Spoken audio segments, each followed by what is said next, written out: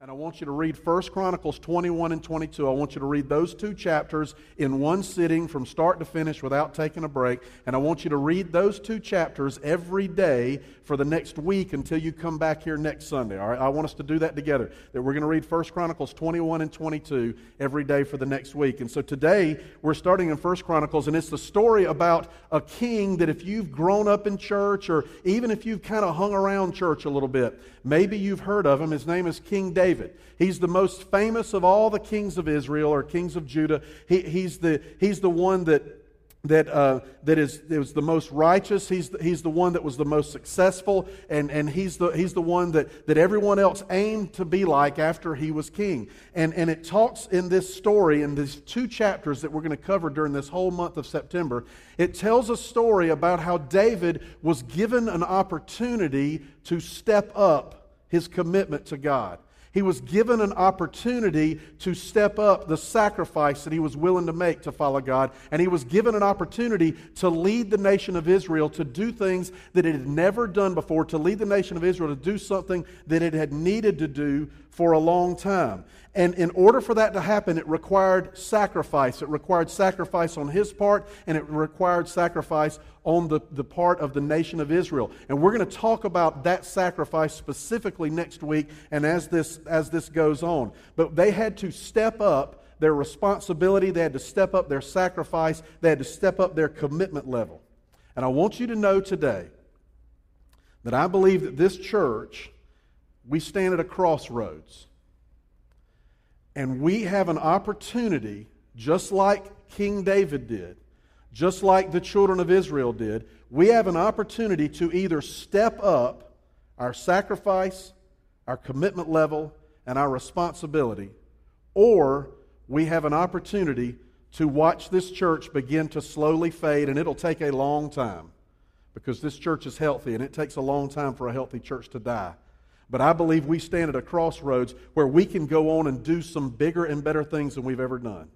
And that's what we're going to talk about today. And so we're going to look at verses 1 through 19 of 1 Chronicles 21. 1 Chronicles 21, 1 through 19. Now, but I want to start with the last two verses we're going to cover today first. Verses 18 and 19. So I want to go to the end of the story before we go to the beginning of the story. And this is what the end of the story says.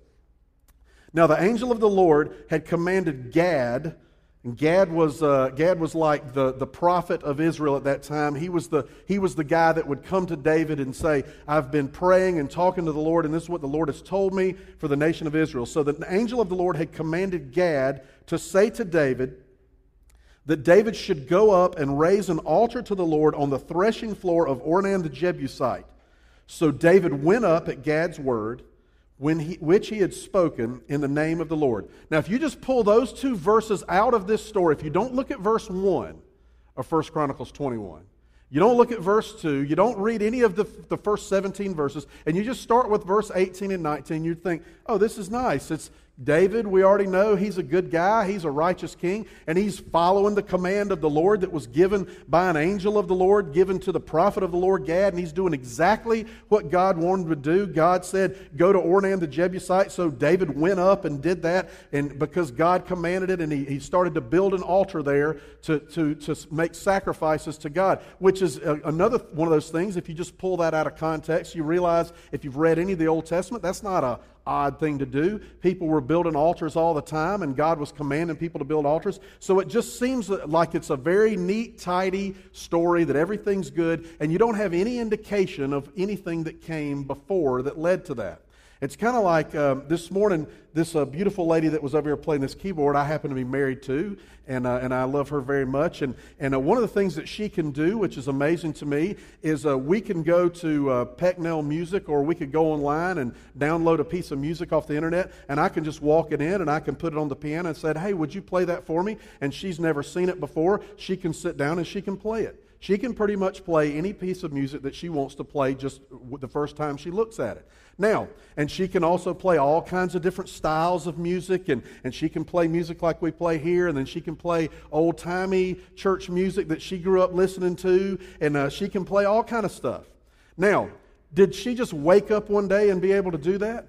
No, what you see here, you're like, man, that looks good. She almost makes it look easy. But what you don't see is the thousands and thousands of hours of practice that it took to get there. What you don't see are the thousands of trips that her mother took her to piano lessons and then picked her up from piano lessons. You don't see some of the arguments sometimes that her and her mother would have because she wanted to play like Donnie and Marie music that she had gotten a new album for, and her mom wanted her to play what the teacher told her to play. You don't see all of those things. You don't see all the hard work that it took to get to where she is now.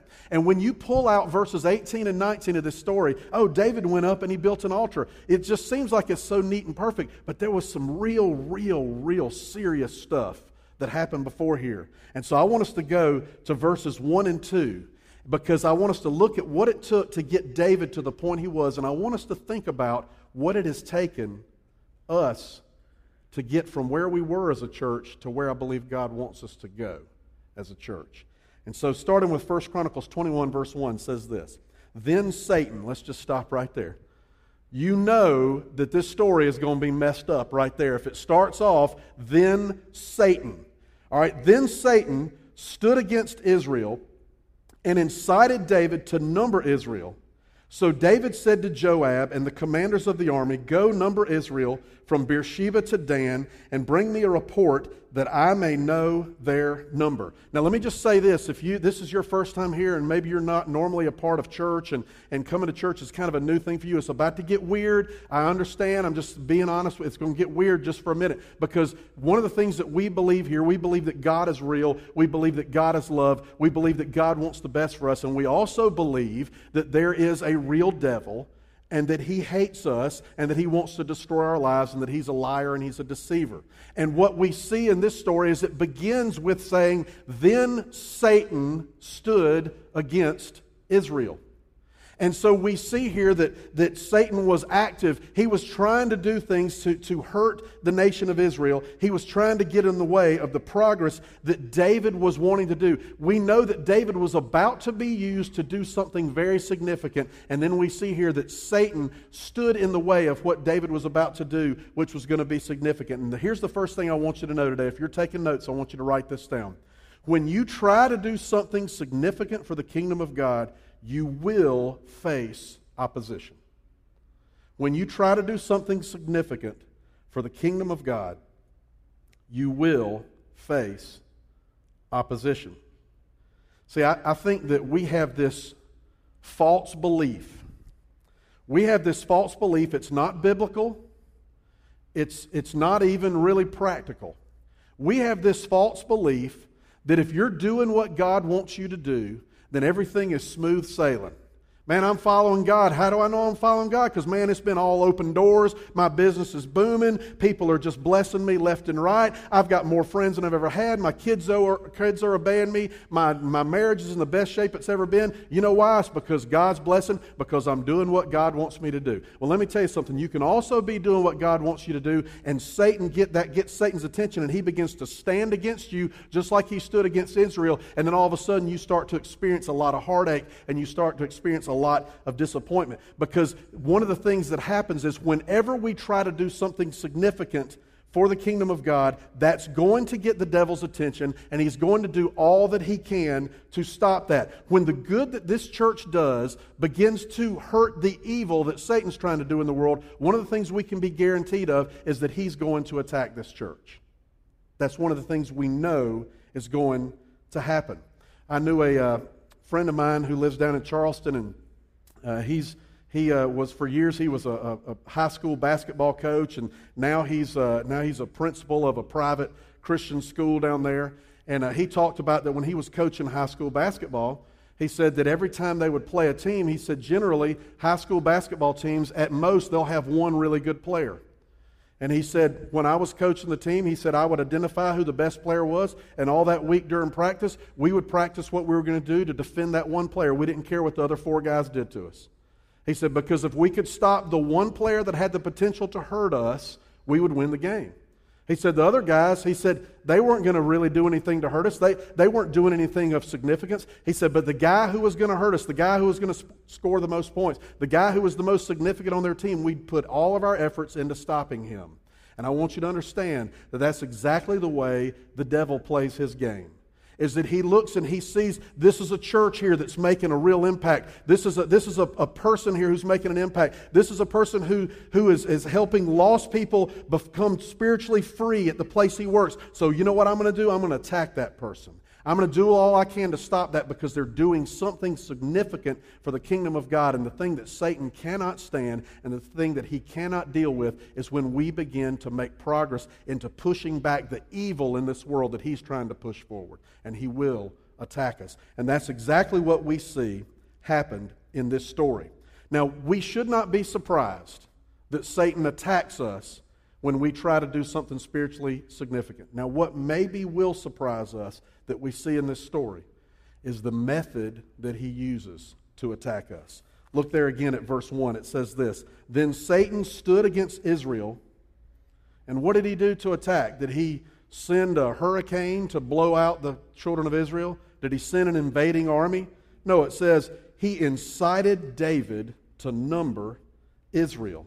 Now, I'm just going to tell you, when I first read that story, I thought, okay, and it says later that God got really upset about that, and I was thinking, man, was God like having a bad day? Because what's the big deal?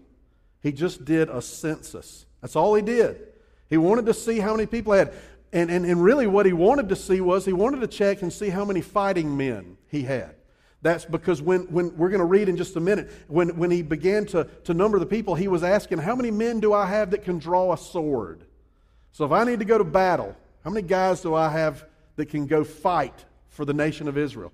And really, it doesn't seem like it's that big of a deal. In fact, when we look at that, we would just say that David was just planning. That's all he was doing. And we would all think, before you're going to go into battle or before you're going to build a house or start a business or go to school, you ought to do some pre-planning before you get started on that. So what is the big deal?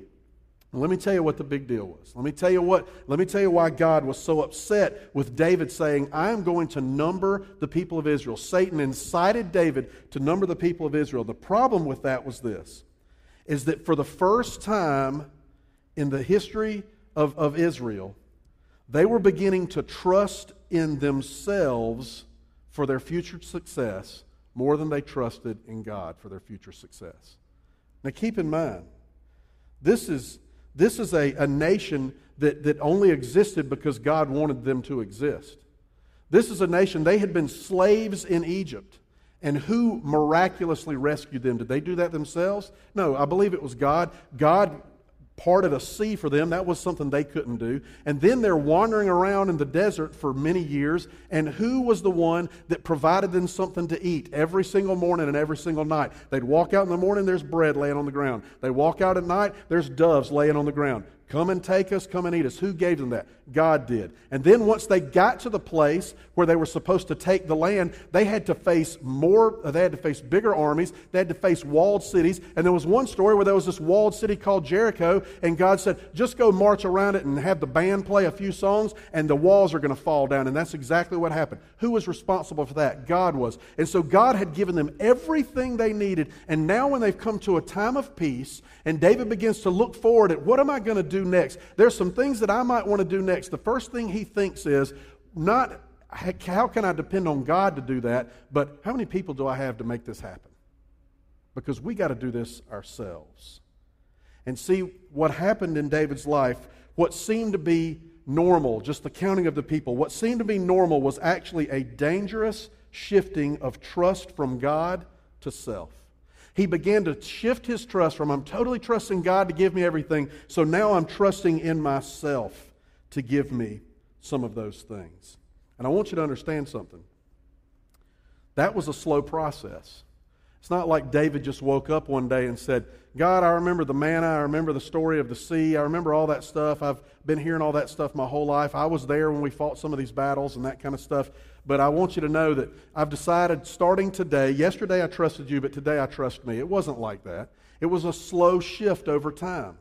And it was something that happened in just small decisions that took place. And I want you to understand something, that when Satan attacks us, just like he attacked the children of Israel, He doesn't use invading armies, and he doesn't use natural disaster, but his attacks on us begin in the same place his attacks on David begin, and they begin in our heart. It said Satan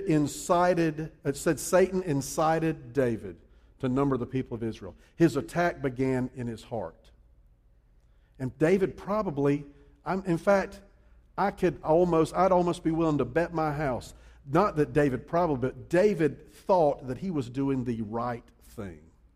When he chose to number the people of Israel, he thought, this is the best thing for this country, to know how many fighting men I've got, when in fact he was really beginning to trust in himself and his own power more than in the power of God. And that's what Satan does to us, as he begins to attack us in our heart. In September of 2004, so 10 years ago this month, I resigned my position at Fairview Baptist Church, where I'd served for 10 years as the student pastor there. And I'd moved here from I'm originally from Columbia, and Sherry's originally from Travelers Rest, and we got married in Charleston, where we went to school, and then we went to seminary in New Orleans. So we moved here from New Orleans. We had been living on Mars, all right? That's, if you've ever been to New Orleans, it's another daggum country, I'm just going to tell you. A planet. And so we had been living on Mars, and we get to move home. And I can remember those first few weeks when I was here, I would just walk through the parking lot of the Winn-Dixie, which is now the Walmart market. It was brand new then. And I remember I would just walk through the parking lot like at 10 o'clock at night and think, I don't have to worry about getting shot. This is awesome. And I just thought it was the most wonderful thing. And so we had moved home. And so we began a ministry that God blessed, that we were excited to be a part of at Fairview, and it was wonderful, and we did that for 10 years. And then in September of 2004, after being there for 10 years, I resigned that position so I could begin work on this church. And at that time, this church didn't have a name. It didn't have any property. This church didn't have any staff. It didn't even have any equipment at all. It didn't even have a computer. We didn't have anything. It just had me and my wife and 3 other families. That's all we had. And we began to work on, what is this church going to be? What is it going to look like? What are we going to try to do? And as we began to pray and we began to look into the Word together and we began to seek God, we knew that what we wanted to do is we wanted to start a new church in this area that would be totally and completely devoted to helping people who are spiritually in bondage, who are spiritually enslaved, that they would discover true freedom that only comes from Jesus Christ. Only Jesus can set us free from sin. And that's what we wanted to do. And so we began to make plans, and we began to do that kind of stuff. And so we've been doing that now for 10 years, and it's hard for me to believe we've been doing that for 10 years. I was in my 30s and didn't hardly have any gray hair, and I had a lot of energy back then. And now I got a lot of gray hair, and I'm in my 40s, and I'm tired, right? That's what happens after 10 years. And so we started that process. And as I look back, during the 10 years we've been doing this, we've experienced some attacks from Satan. I know it. I'm totally convinced that that's what some of it has been. And we've experienced some attacks that have come from the outside of the church, that people that weren't a part of our church. We've experienced a lot that have come from inside the church, people who came and were a part here and did some things that were very negative, and to attack me personally and attack the church and the progress we were making. And for a long time, I looked and I thought those kinds of things were the worst kinds of attacks that we had dealt with as a church. Those inside attacks and outside attacks. But now, I've come to realize that the greatest attacks that we've experienced as a church that have done us the most damage were not the attacks from people from the inside or the outside. The greatest attacks were the attacks where Satan was inciting me as the pastor of this church to turn my eyes from trusting in God for the future of this church to trusting in myself for the future of this church, and to trusting in how many of you there are for the future of this church. How much you are giving for the future of this church. See, I want you to look at 1 Chronicles 21, 3 through 6. So David says that he's going to number the people of Israel, and look at what he found. Verse 3, but Joab said, may the Lord add to his people 100 times as many as they are. Are they not, my lord the king, all of them Lord's servants? Why then should my Lord require this? Why should it be a cause of guilt for Israel? So Joab warned him, but guess what? David's the king, so guess who won out? Verse 4, but the king's word prevailed against Joab. So Joab departed and went throughout all Israel and came back to Jerusalem. And Joab gave the sum of the numbering to the people to David. In all Israel there were 1,100,000 men who drew the sword, and in Judah 470,000 who drew the sword. But he did not include Levi and Benjamin in the numbering, for the king's command was abhorrent to Joab. So Joab goes and he counts the people. And notice he didn't count ladies. He didn't count children. He didn't count old guys that are too weak now to do anything. David said he was going to count the people of Israel, but what David really wanted to know is, if I'm going to invade a country, or if I got somebody coming to invade me, I need to know if we can beat them or not. Because remember, David's trust had shifted from God to himself. And what he finds out is, he's got 1.6 million guys who can go to battle. It's a pretty good size army. So David's feeling pretty good about himself. And then go to verse 7. Now remember, just think about how this whole chapter started. Remember, it started with the words, then Satan, and then you get to verse 7, and it says, but God. Then Satan told David to do something, but then it says in verse 7, but God was displeased with this thing, and he struck Israel. And verse 8 is why we're here today. Verse 8 is why I've told you this is, I think, the most significant Sunday in the history of this church. It's not because I'm resigning. It's not because we got a $5 million gift to build our new building. It's none of that stuff. It's because of what David did in verse 8 and what we need to do. Verse 8, and David said to God, I have sinned greatly in that I have done this thing. But now please take away the iniquity of your servant, for I have acted very foolishly. See, when we trust ourselves more than we trust God, the only proper response to that is confession. It's confession. What I love about David's response here is David doesn't justify what he did. You know, David could have said, hold up, God. I'm just trying to plan. Just trying to be a leader that looks ahead. Just trying to count and see how much you've blessed me so then I can know what we're going to do in the future. He doesn't try to blame somebody else. He doesn't say, well, it's not really me, it was Satan. God, didn't you read the story there where it says, then Satan stood against Israel and incited me? It's not my fault. I was minding my own business. Satan was just messing with me.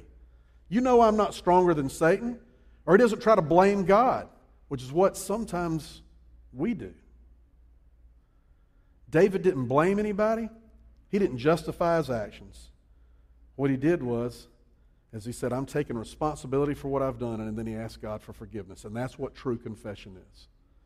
True confession is when we stand before God and we say, I have done this terrible thing. There's no excuse. God, please forgive me. That's what true confession is. And so what does God respond? Now, here's the way we would like the story to be. We would like for verse 9 to say, and the Lord spoke to Gad, David's seer, saying, tell David, no biggie. It's all good, bro. Much love. Everything's all right. No problemo, right? That's what we would want God to say to David. Because that's what we like to do. We like to do stupid stuff and then go to somebody and say, man, I did something stupid, and them say, hey, it's all good, man. It's no big deal, even though you just ruined somebody's life, right? That's what we want. But what does God say? And the Lord spoke to Gad, David's seer, saying, go and say to David, thus says the Lord, 3 things I offer you. Choose one of them that I may do it to you. By the way, when my kids were little, the things they hated to do more than anything is when they did something wrong, and I would say, what do you think I should do to you? And boy, my daughter Emily, who's in college, you want to make her cry? Just say, Daddy, I don't know. I want you to decide. You know, she couldn't handle that at all. I loved it. It was one of those things that I would do just to make her cry every once in a while. See, I'm in charge here. So Gad came to David and said to him, Thus says the Lord, choose what you will, either 3 years of famine or 3 months of devastation by your foes while the sword of your enemies overtakes you, or else 3 days of the sword of the Lord, pestilence on the land, with the angel of the Lord destroying throughout all the territory of Israel. Now decide what answer I shall return to him who sent me. And before we go to verse 13, now remember, true confession is not just about avoiding punishment. David knew the punishment was coming. True confession for him was getting back in line with what God wanted him to do. True confession was saying, God, I took my eyes off of you and I put my eyes on me. I was trusting in how many guys I had who could draw a sword more than I was trusting in the power of God. And so I want to get back to where I'm trusting in the power of God again. And the way we know that David really did that was what he says in verse 13. Then David said to Gad, I am in great distress. Let me fall into the hand of the Lord, for his mercy is great, but do not let me fall into the hand of man. David shows that his trust is back where it was supposed to be. Even when God said, I'm about to destroy you, I'm about to destroy the nation of Israel, and David said, I still trust you more than I trust myself. I still trust you more than I trust any other invading armies. I trust you, God. You're where I put my trust. And so in verses 14 through 17, which I'm not going to read, it says that God then said, okay, David, no big deal, I'm not going to kill anybody. No, it doesn't say that.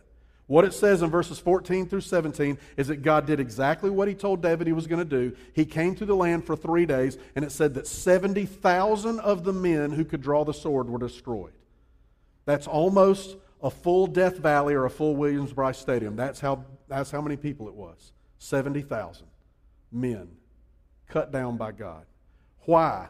Because of David's sin as the leader of Israel, because of the nation of Israel following their leader, and them all together saying, we trust ourselves more than we trust our God, who's given us everything we've got so far. We still trust ourselves more.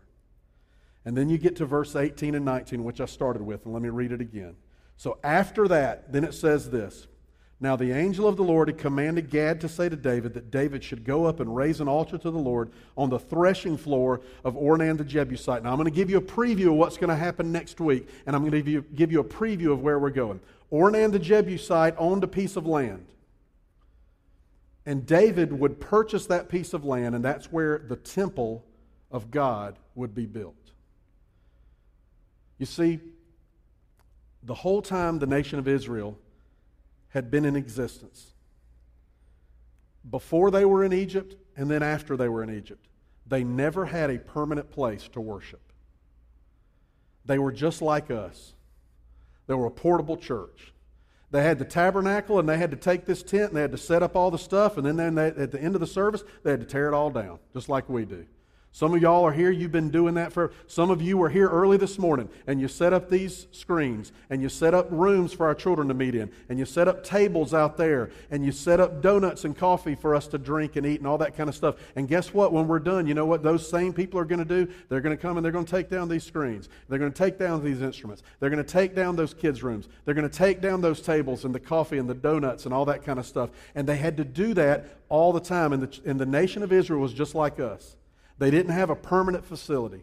And what David wanted to do, what God had put in David's heart to do, was to build a permanent place for them to meet. To build a great temple where God could be honored by what went on there, where other people could come by and they'd say, that's where the nation of Israel worships. Their God is a real God. He gave them the ability to build that. He gave them all they needed to get that built.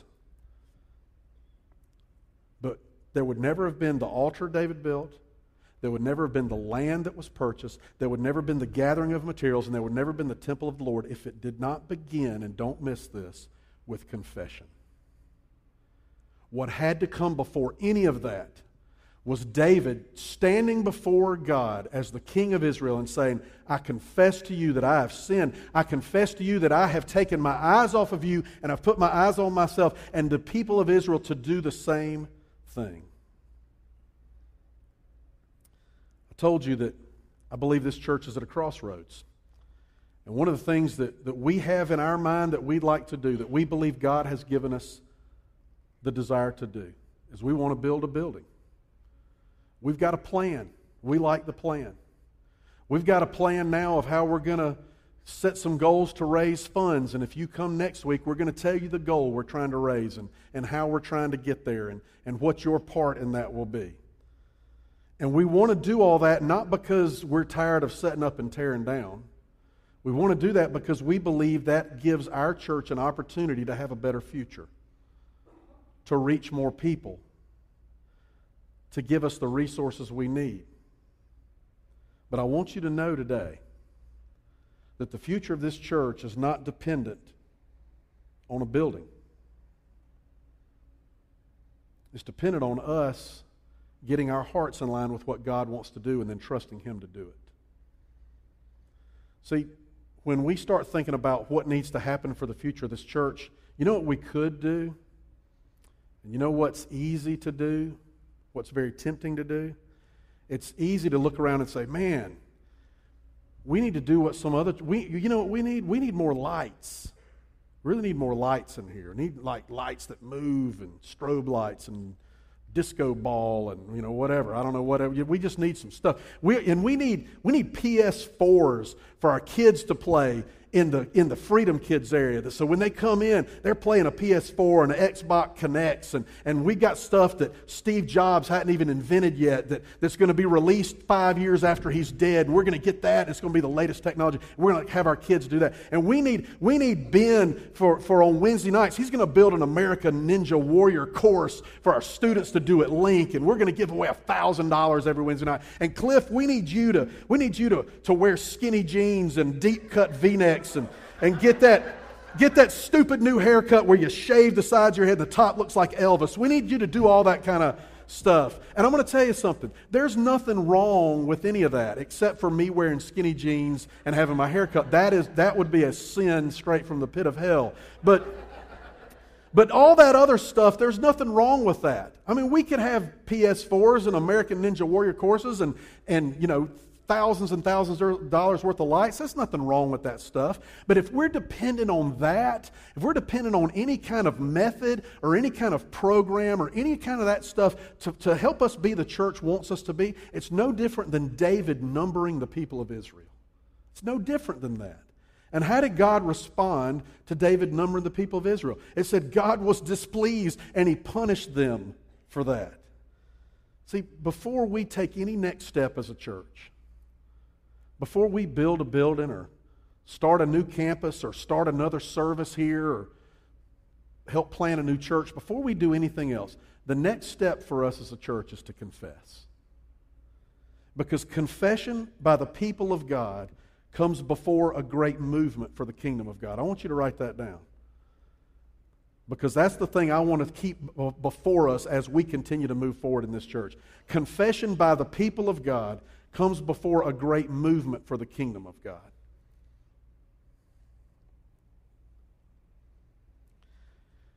And so as your pastor, I want to confess some things to you this morning. That since September of 2004, I have tried my hardest to dedicate myself to making this church the best that it could be. And I want you to know that at some point, and remember how I told you that David shifting his trust from God to self was a slow process? I can't tell you when this happened. But I want you to know that there was some point in that 10 years where I began to trust more in me than I trusted in God. Even though God had given us everything we needed, just like the nation of Israel. Even though this church wouldn't have existed without Him. At some point I began to believe that it was my vision and not God's vision. At some point I began to believe that if I just made my sermons funnier, or if I made my sermons deeper, then that would be the difference in what we needed.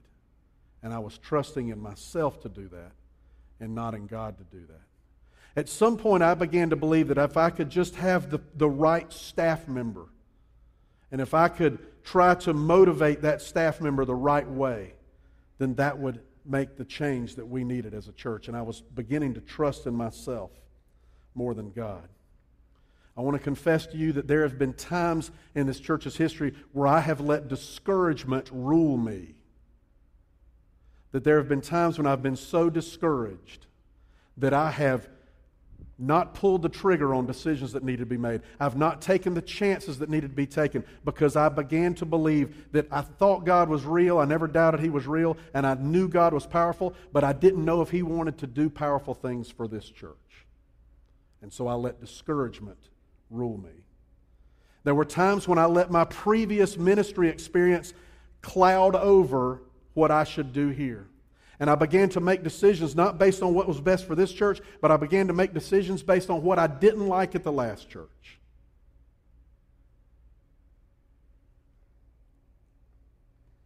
And then there were times when I allowed others outside of this church, other pastors who do what I do, people that I would listen to podcasts and people that I would read their books, and those things are good. It's not wrong to do those things, but I allowed those things to influence me too much. And I tried to make my teaching like someone else. And I tried to make my leadership style like someone else. And I really can't be anyone else but who God has designed me to be. But I began to trust those things more than I was trusting in God to make this church what it needed to be. And so I want to stand before you as your pastor and I want to confess those things. And I want to say to you that I believe that our elders and our staff, in many ways, they followed my lead in some of those things. And then I want to tell you that whether you're elder, staff, partner, life group leader, Freedom Kids volunteer, setup team, or whether you're just here sitting in a seat and you come every week, I believe that if we're going to move forward as a church, that all of us have to confess today. Now, you've got it easier than me because I'm going to ask you to come confess, and I'm not going to ask you to stand up on the stage and tell everyone what you're confessing. But some of you here today, you have some things you need to confess about your relationship with this church. This church is a great church. This church is a healthy church. But I believe that we have, in some ways, we have missed our potential to be what we could be after 10 years. And I don't want us to miss our potential to be what we can be after the next 10 years. And I think that we need to confess that today. I'm not going to tell you what to confess, but you probably know what it is. Some of you might need to confess in regards to service or giving or relationships or gossip or whatever it is. All has to do with your relationship with this church. And really what it boils down to is, in many ways, we've thought of ourselves before we've thought of what God wants. We've worried about what would make us comfortable more than what God wants us to do. We've worried about what is the shiniest and the newest more than what God wants us to do. In just a second, we're going to have a time of confession, and I'm going to ask you to come forward and to get on your knees, lay on your face, stand up, cry, whatever you need to do. But we need to have a time of confession before we can do anything else that we want to do. The rest of this month, we're going to read the rest of the story of 1 Chronicles 21 and 22, and you're going to be amazed at what God did in the nation of Israel after a terrible time of taking their trust off of Him. And I believe God wants to do the same stuff here. And I want you to hear me today. Because everything I've said up to now, you could walk away from here and be like, man, Cliff's down in the dumps. It's terrible around there. No, listen, this is what I want to tell you. I believe that we have a time of confession today, and I believe that God will do greater things than we can ever think about. Ephesians 3:20, the Apostle Paul said that if we ask, God will do immeasurably more than all we can ask or imagine. And I think that's what God wants to do in this church. I think He wants to do it in this community, and I think He wants to use you and me to do it. But it's got to begin with confession. True confession. Confession that doesn't justify our actions. Confession that doesn't shift the blame to somebody else. But where we come and we say, God, I confess to you as a partner of this church, as just someone who sits in the seat at this church, as someone who's been a part of this church for however long, or was a part of this church and left and went somewhere else or whatever, that whoever you are, that you come forward and you say, God, I confess to you that I've fallen short of what you want me to be here serving through this church, and I want the future to be better, and I ask you to forgive me. So Ben's going to come up, and we're going to have a little bit of music playing, just because we're church people and we're uncomfortable walking out of our seat when it's silent. So we're going to set the stage for you like that. But I'm going to pray, and when I'm done praying, or you don't have to wait till I'm done praying, you can come on, but I want us to have a time of confession, and we're going to stay here as long as we want. And I understand NFL games are starting today. Nobody wants to see those more than me, but we're going to stay here and deal with God and do what He wants us to do. So let me pray for us.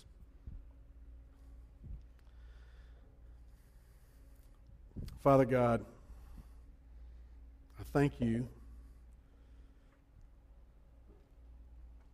that when we take our eyes off of ourselves, that you show us that. And that I thank you that you are a God of justice who punishes those who need to be punished, but you're also a God of mercy who withholds your hand and allows us to come back to you. And so I pray today for us as a church that that's what we do. That we would honestly confess that there have been times when we've taken our eyes off of you and we've put our trust in ourselves. And God, you know I've struggled with this message for the last several weeks and wanted to be completely honest with you and honest with this church. And I pray that you would help me to be the pastor I need to be. You'd help me to be the man that I need to be. You'd help me to be the husband and the father and the friend that I need to be. And I pray that same thing for all of us sitting here today, for men and women and teenagers, that we would give our lives to you unconditionally, trusting you to do what you need to do in the life of this church. And so we come to you now in confession, looking forward to what you're going to do for our future. We ask this in Jesus' name. Amen. You come.